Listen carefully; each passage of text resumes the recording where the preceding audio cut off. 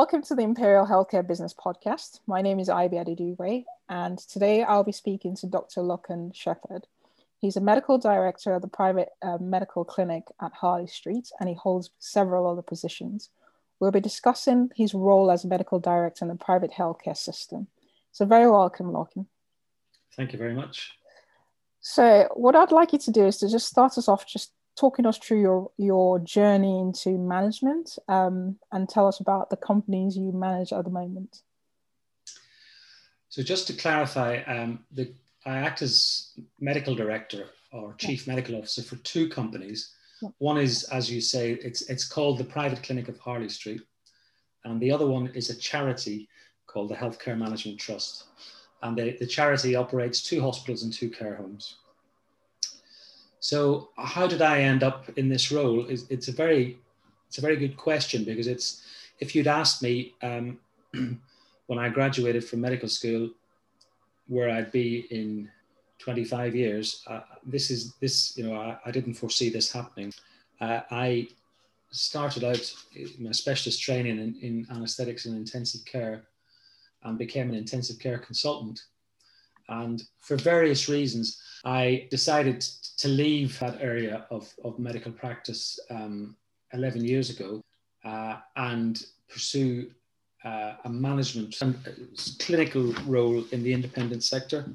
But as the management roles have evolved, actually, my clinical practice has completely disappeared, and I haven't practiced clinically now for 4 years. So I haven't purposefully set out to become from day one a medical director. I was initially invited to have a role in leadership within the independent sector. I became a responsible officer when revalidation started in 2012. And it was mainly through my role as a responsible officer that the two companies that I work with took me on board.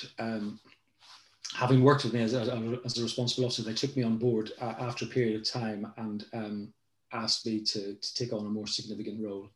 And this is where I am. I'm now a full-time medical director, and I'm very much enjoying it. Yeah, that sounds amazing. And do you miss the clinical side by any chance? Sometimes. Even though the bulk of my job was intensive care, actually the bit I miss is the anaesthetics. Well, it's nice to hear that, actually, because I think there's often a divide between people on the management side and people on the clinical side, and keeping a perspective of the clinical bit often helps with the management bits, and vice versa as well. So tell us what a typical day is like for you running a private health organisation. There isn't a typical day, is the easy answer. Every day is different. And of course, in the last 12 months, the days have become very different. So a typical day in the last 12 months, 60 to 80% of that has been spent working from home. Part of that has been engaging in meetings like this through online media, and occasionally having to actually go into hospital or office to address particular issues. A typical day before COVID, it was the other way around. So 80% of the time I was on site and would spend probably 1 day a week working from home. What does a typical day involve? It's interesting. It involves a lot of meetings. I love telling this because one of my children asked me recently, what do you do in these meetings? You have an awful lot of meetings, Daddy. What do you do? And my response to her was, I don't know. And it is true. We have a lot of meetings. So some of them are very productive, obviously, but we have a lot of meetings, and you do come out of them and you wonder, was that a worthwhile way to spend the last hour? So yeah, it's a typical day is lots of meetings, emails, telephone calls, and troubleshooting when specific issues arise, at short notice. Yeah. It sounds like a very varied day, as you said, and probably reminiscent of your days as an anaesthetist, actually. So give us examples of sort of strategic roles and managerial things that you undertake within your organization. From a strategic point of view, my role is to ensure that what we do on a day-to-day basis is of the right quality and to the right standards. And what has that got to do with strategy? It's making sure the right systems are in place to ensure safe patient care and that we're meeting the regulatory requirements. And actually, with quality, one of the messages I always get across to non-clinical colleagues who are in management is, with quality, you bring efficiency, and with efficiency, you run a better business. So in the past, clinical governance and quality used to, in a typical healthcare provider board meeting, it used to be something that you'd discuss towards the end. I'm talking about the private sector here. A lot of the executives is about what we call P&L, profit and loss. So they're most interested, executives are most interested in the accounts. So for example, one of the things I've always driven forward, and it has worked in the two organizations, number one on the agenda in our board meetings is quality.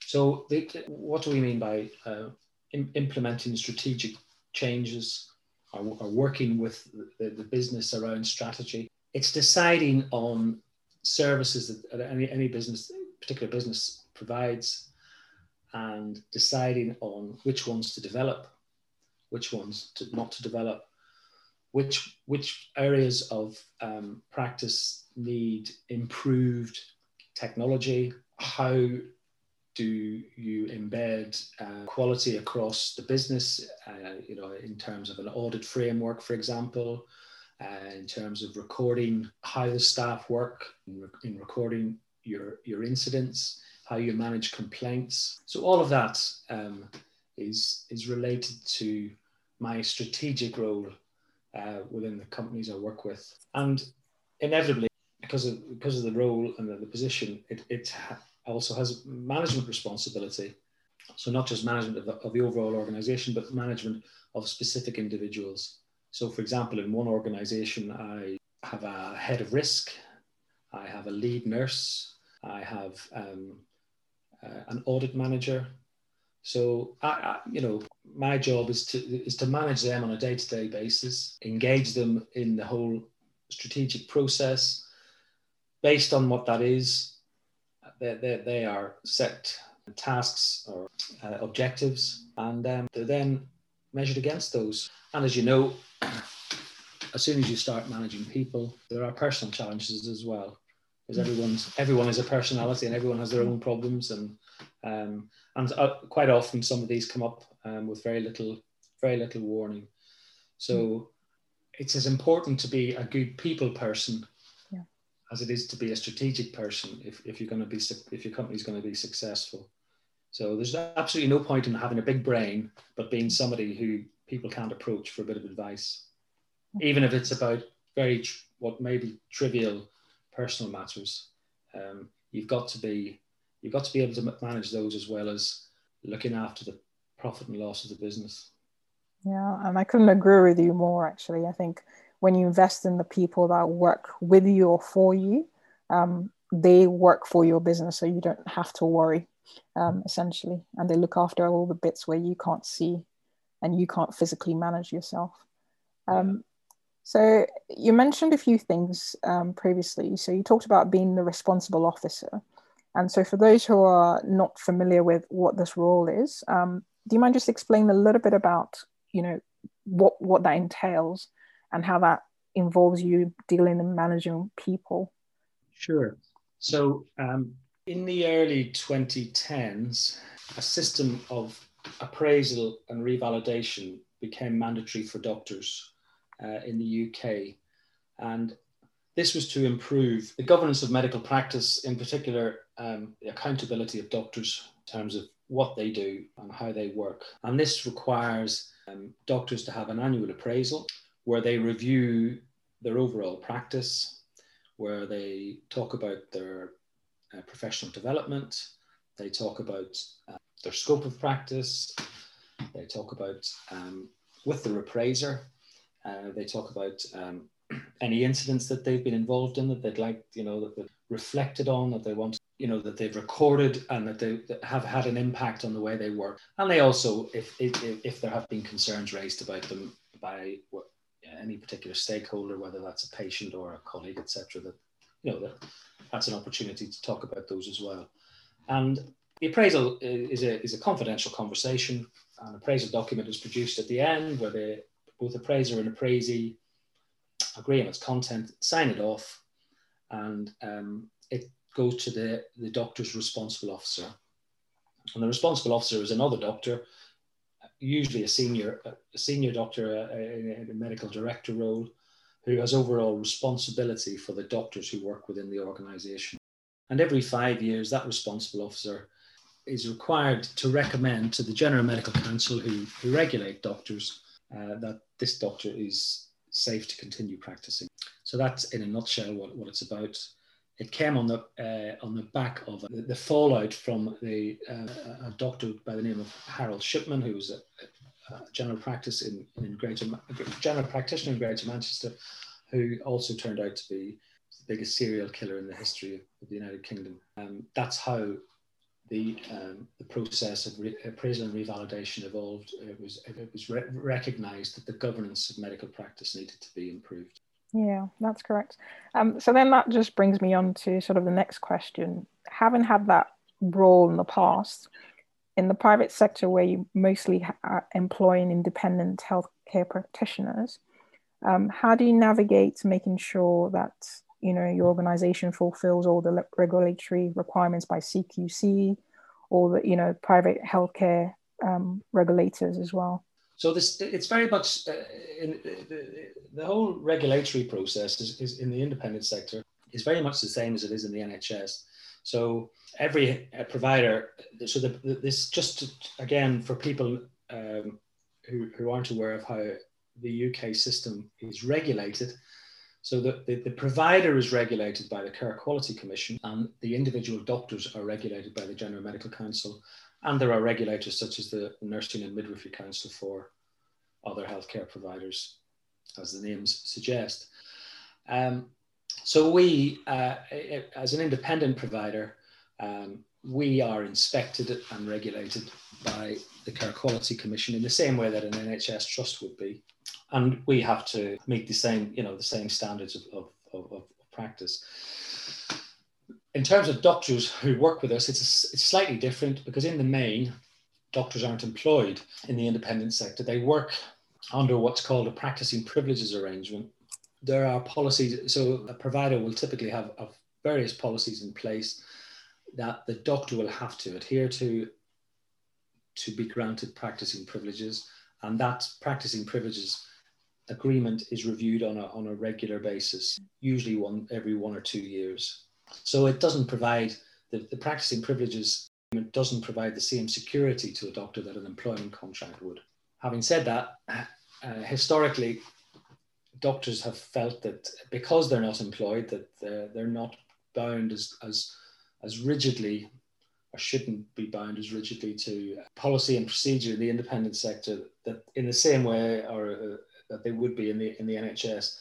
And that has improved significantly in recent years, particularly as younger doctors have come through the ranks now, and they've been brought up used to the whole process of appraisal, revalidation, working to standard operating procedures, working to policy within their NHS trusts. So they're not surprised when they come along to an independent provider.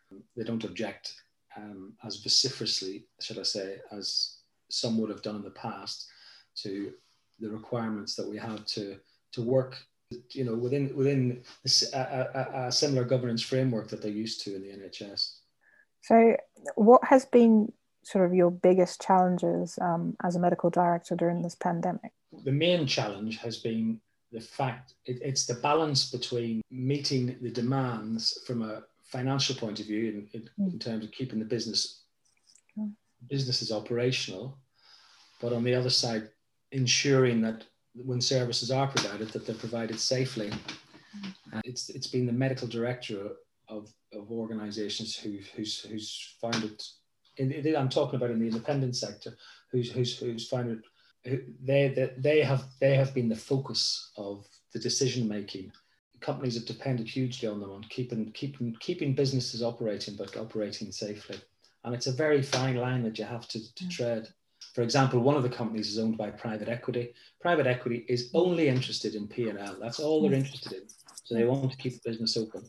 And it's from my point of view, what I have to keep in mind in them is that, you know, that's all very fine, but to operate a healthcare business, you've got to do it safely. Because if you don't, and it only takes one disaster, and your P&L doesn't matter anymore, your reputation's gone. So, and it's not just patients either, it's staff, it's keeping staff safe.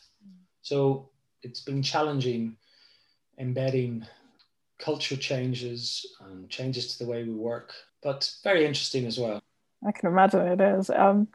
Because like you said, the funding structure of a private healthcare company is probably more volatile in some ways compared to, you know, our NHS in this country.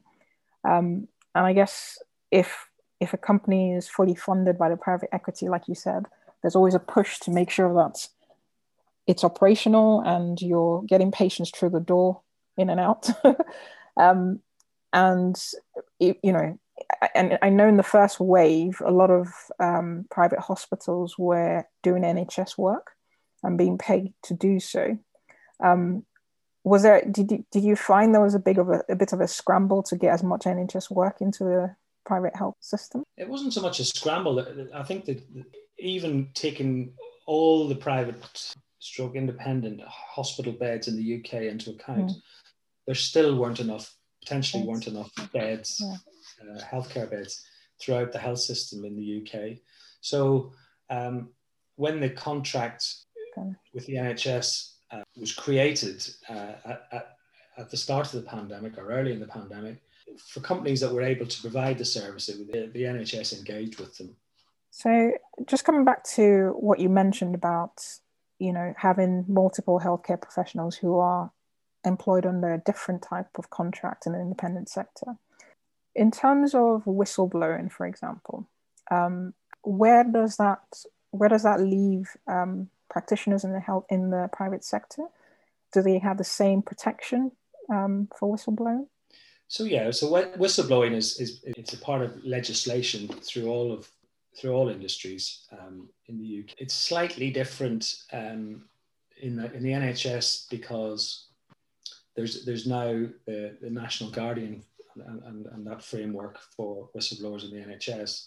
But yeah, independent healthcare providers are legally obliged to provide a whistleblowing framework by law for their staff to access. Both companies that I work with have quite a robust whistleblowing policy.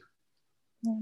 So in your career, either in the NHS or in the private sector, have you ever been involved in a case or in a situation where you're having to review a whistleblowing case? I have been both a whistleblower and a whistleblowee. All right. If you're happy, would you be able to tell us a little bit about your experience being the whistleblower? Whistleblower, very frustrating, not very satisfactory outcome. At the other end of the process, I'm quite confident of the organisations I work with have better systems in place. Yeah, I've had experience of people whistleblowing and their concerns being addressed appropriately. So, you know, with the right systems in place, it can work. Yeah. So if you had any advice for, you know, a chief medical officer of another organisation, having had the experience you've had, both on both sides, what would be your advice to how they manage that kind of situation? You mean a whistleblowing situation? Yeah. I think from the outset, it's got to be led by what we used to call the human resources department. You know, the chief people person has got to lead on the management of that. It's and to ensure that whatever the situation is, that there is access to external opinion and advice for both parties from the outset. And I agree with you on that. So we'll move away from sort of HR topics and just sort of come to, how do you build strategic partnerships both inside and outside of your organization to make sure that you're building things even further? Well, it depends what strategic partnerships you want to build, what types of strategic partnerships. It would very much depend on, as I say, the particular area. What would you say is your management style? Certainly on the basis of 360 feedback I've had, I think I'm very approachable, and I'm a good listener, but I have high expectations. So I'll always provide support to my staff, my team. I'll always be there for them, and I tell them that. I tell them, if you've got a problem, don't send me an email. Lift the phone, give me a ring. It's no problem. If I can't speak, I'll tell you. I'll say I'll come back to you as soon as possible. But never hesitate in getting in touch. If there's a problem, let me know sooner rather than later. I have an open door approach. Literally, my office, the door's always open. Because if you're not transparent and you're not approachable, you're going to suffer for it in the long term, because you'll find out about things quite often when it's too late. I would prefer the most junior member of any organization to come and speak to me at an early stage in a process. And actually, it's very interesting. I did a day with a human factors day it was run by an airline pilot a couple of years ago. And he was telling us about a really interesting scenario that they do in the simulator, where the pilot there are a few things going on in the simulator that he's trying to manage. This very junior steward comes, flight attendant comes and knocks the door and says to the pilot, I think the food in the kitchen, I think there's a problem with the oven because I can smell a burning smell. This is an attendant who the pilot has only met for the first time. I think it's their first week on the job, and the pilot completely dismisses this person and says, "Go away." And of course, he fails the simulation because this junior steward was actually coming and telling them about the burning smell that he was smelling in the galley was actually a significant engine problem. To me, it was that story always, and that's a real story from a simulation program that this British Airways pilot was telling us about, and it's always stuck with me. So I always say, no matter who the person is who comes to talk to you about a problem, listen to them, and listen to them early, because even though they might be the most junior person in the business on the first week in the job, they might have something important to tell you. Yeah, and I couldn't agree with you more, actually. I actually remember seeing an article about developing a healthcare organization, and they were trying to design new lifts inside of the hospital, but nobody bothered to speak to the porters in the hospital, and therefore all the beds in the hospital wouldn't fit into the lifts. And so, like you said, it's just coming down to listening to everybody on the front line and everyone who is your eyes and ears, where your eyes and ears actually can't reach otherwise.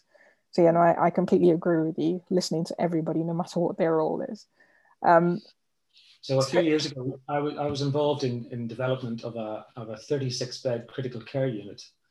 And we had a team who were involved in the planning program, and it was members of staff. And initially, the medical director said, this was when I was in the NHS, the medical director said, so we just need some doctors and some of the senior nurses from the critical care unit to get together. And somebody very wisely said, hang on a second, no, you need people from catering, you need people from portering, because they're the people who will tell you how to plan a department, how it should be structured, as much as your most senior clinicians. And they were right. I agree, because every individual's experience of not just a building or a space, of everything is different. And until you can, it's all about the inclusion in society as well. So until you can see it from that person's perspective, you're losing out on a particular view. essentially, or a particular opinion that they experience. So just coming on to, what do you think are the most important qualities of a good medical director? I think I've alluded to them already. Yeah. It's based on leadership, both management and leadership, and it's to be a good medical director. It's the same qualities that you need to be a good leader in other walks of life. So obviously you've got to have the experience and the background, but you've got to be primarily you've got to be a people person, and you've got to is not to forget that the most important person in this whole process is the patient. Yeah. So although you've got an executive role and you're a manager or a leader, or at the end of the day you're there to ensure a safe patient journey, as everyone is in management roles in healthcare. But I think in particular the role of the chief nurse and chief medical officer are particular around patient safety and good governance. Yeah, and I couldn't agree with you more. So just advice for our listeners. So in case anybody wants to become a chief medical officer, I know you said at the beginning that it wasn't something that you had planned at the beginning of your career. So if you had to advise somebody starting out now who thinks they might want to be a medical director or a chief medical officer in the private sector, what do you think they should be doing in terms of formal education, in terms of upskilling themselves and preparing themselves for that role? Think again. So it's a mixture of everything, really. Qualifications are useful, and it's useful to have some structure to how you practice in any role, and a qualification will help provide that. But there's no substitute for experience. So seeing as much of clinical practice as you can. So spend a significant amount of time in clinical practice, and think of it as, if you want to end up being a medical director, think of it as a gradual process, and take on small amounts of managerial or leadership roles at the start, and let it evolve. But to be a good medical director, you've got to accept the fact that many of the challenges you face have got very little to do with medicine. They're more similar to people who have executive roles in other walks of life and in other industries. And I think you just put that so succinctly. I have no further questions, really. So thank you very much for joining us. It's been a fantastic half hour just talking through these things. Very much appreciated. Thank you.